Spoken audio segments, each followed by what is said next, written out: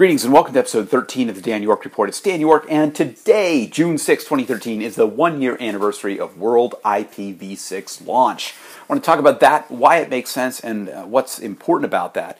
Now, for starters, of course, we should back up and say, why should you care about IPv6, right? It's the plumbing underneath the internet. Who really cares? Well, on a certain level, you shouldn't have to care. As a consumer, as a user, it should all just work for you. And most of the times it does. Many of you may have iPhones or Android devices, and if you're on, for instance, here in North America, if you're on Verizon's LTE network, you're actually already using IPv6 when you go to sites like Facebook and Google and YouTube, stuff like that. You don't even know it. And that's how it should be. For those who are working with network architecture, though, or publishing content on the web, here's why you should care. Because the basics are fundamental.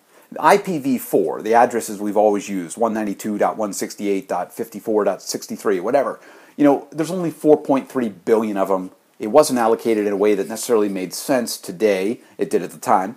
And so you've got this issue where there's 2.5 billion people online, many of whom have many different computers and devices. And there's another 5 billion people still to come on. We've got to get addresses from somewhere to put all these devices on the network. Got to be some way to do it. Now, there's workarounds, things called carrier-grade NAT, CGN, other different ways that people are doing this. But those introduce latency. They cause problems with video games, with real-time communications, with other mechanisms. And so we really have to make this move to this new addressing system, this new way of numbering things called IPv6.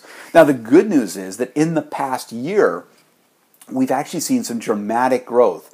The percentage of users connecting to sites like Google and Facebook and Yahoo has more than doubled in this past year.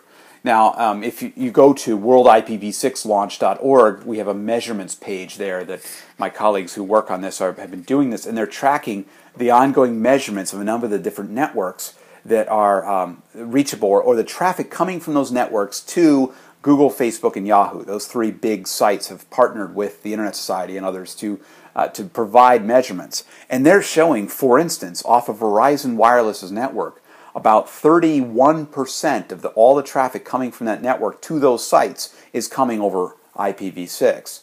About 15% of the traffic coming off of the Swisscom network and Switzerland is coming over there. About 9% of traffic coming off of AT&T's network. So these are actually real numbers that we're starting to see coming off of these networks to these big sites. And the reason why it's working, of course, is because people are getting phones, iPhones, Android devices that can work with IPv6 that are going on to some of these mobile networks. And then they're going to content sites that are available over IPv6. Facebook, Google, Wikipedia, Bing, Yahoo, Netflix, YouTube, if I didn't say it, all those, you're getting to those sites, major sites people want to go to and are spending a lot of time. That's all happening over IPv6. So there's been some remarkable growth over this past year. We're now up to about 110 networks that are contributing measurements into the World IPv6 launch measurements capability. There's now about 10 different home router vendors that have gone through a certification program run by the UNH Interoperability Lab that show that they will work with IPv6, and IPv6 is turned on by default. There's thousands of websites at this point that are now making their sites, their content available over IPv6 in addition to IPv4. So the movement is happening. We're finally seeing that it's not just out there some mythical day it'll happen. It's really happening now. This is heightened, of course, by the fact that we are literally running out of IPv4 addresses. They're gone in Europe. They're gone in Asia Pacific. They'll probably be gone in the Americas in 2014, in North America and South America. So there's a real issue here that network operators are finally saying, we got to make this move. So for those listening, what can you do?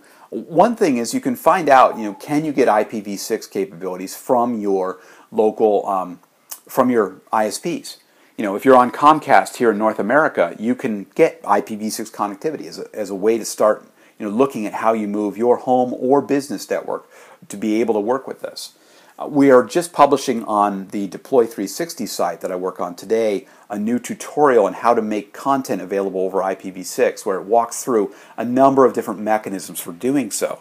So it's the technology's out there. And if you go to the site, it's www.internetsociety.org/deploy360, which is what I do for work. It's the site I'm focused on. We have a bunch of material there for people looking to understand how to move their information to IPv6, how to get started. And that's a great place to start. So this is the 1-year anniversary. We've doubled the amount of IPv6 that's being seen by major sites. Now, granted, it's still doubling of small numbers, but still, it's a nice track to see. And we have some more stats, we being the Internet Society, up on worldipv6launch.org/infographic. We have a chart showing a lot of this. But it's an exciting time to see all this happening. The trend's going in the right way. We're seeing a lot of countries, a lot of organizations coming on board, and it's time. It's time to make this move. If you're wondering about it, thinking about it, the time's now. Check out the resources that are out there, and let me know too if I can help at all. This is an important part to rewire the plumbing of the internet to make it extensible and scalable for the next 5 billion users and all of those many devices. Thanks for listening. You can find more from me at soundcloud.com/Dan York or at danyork.me. Bye for now.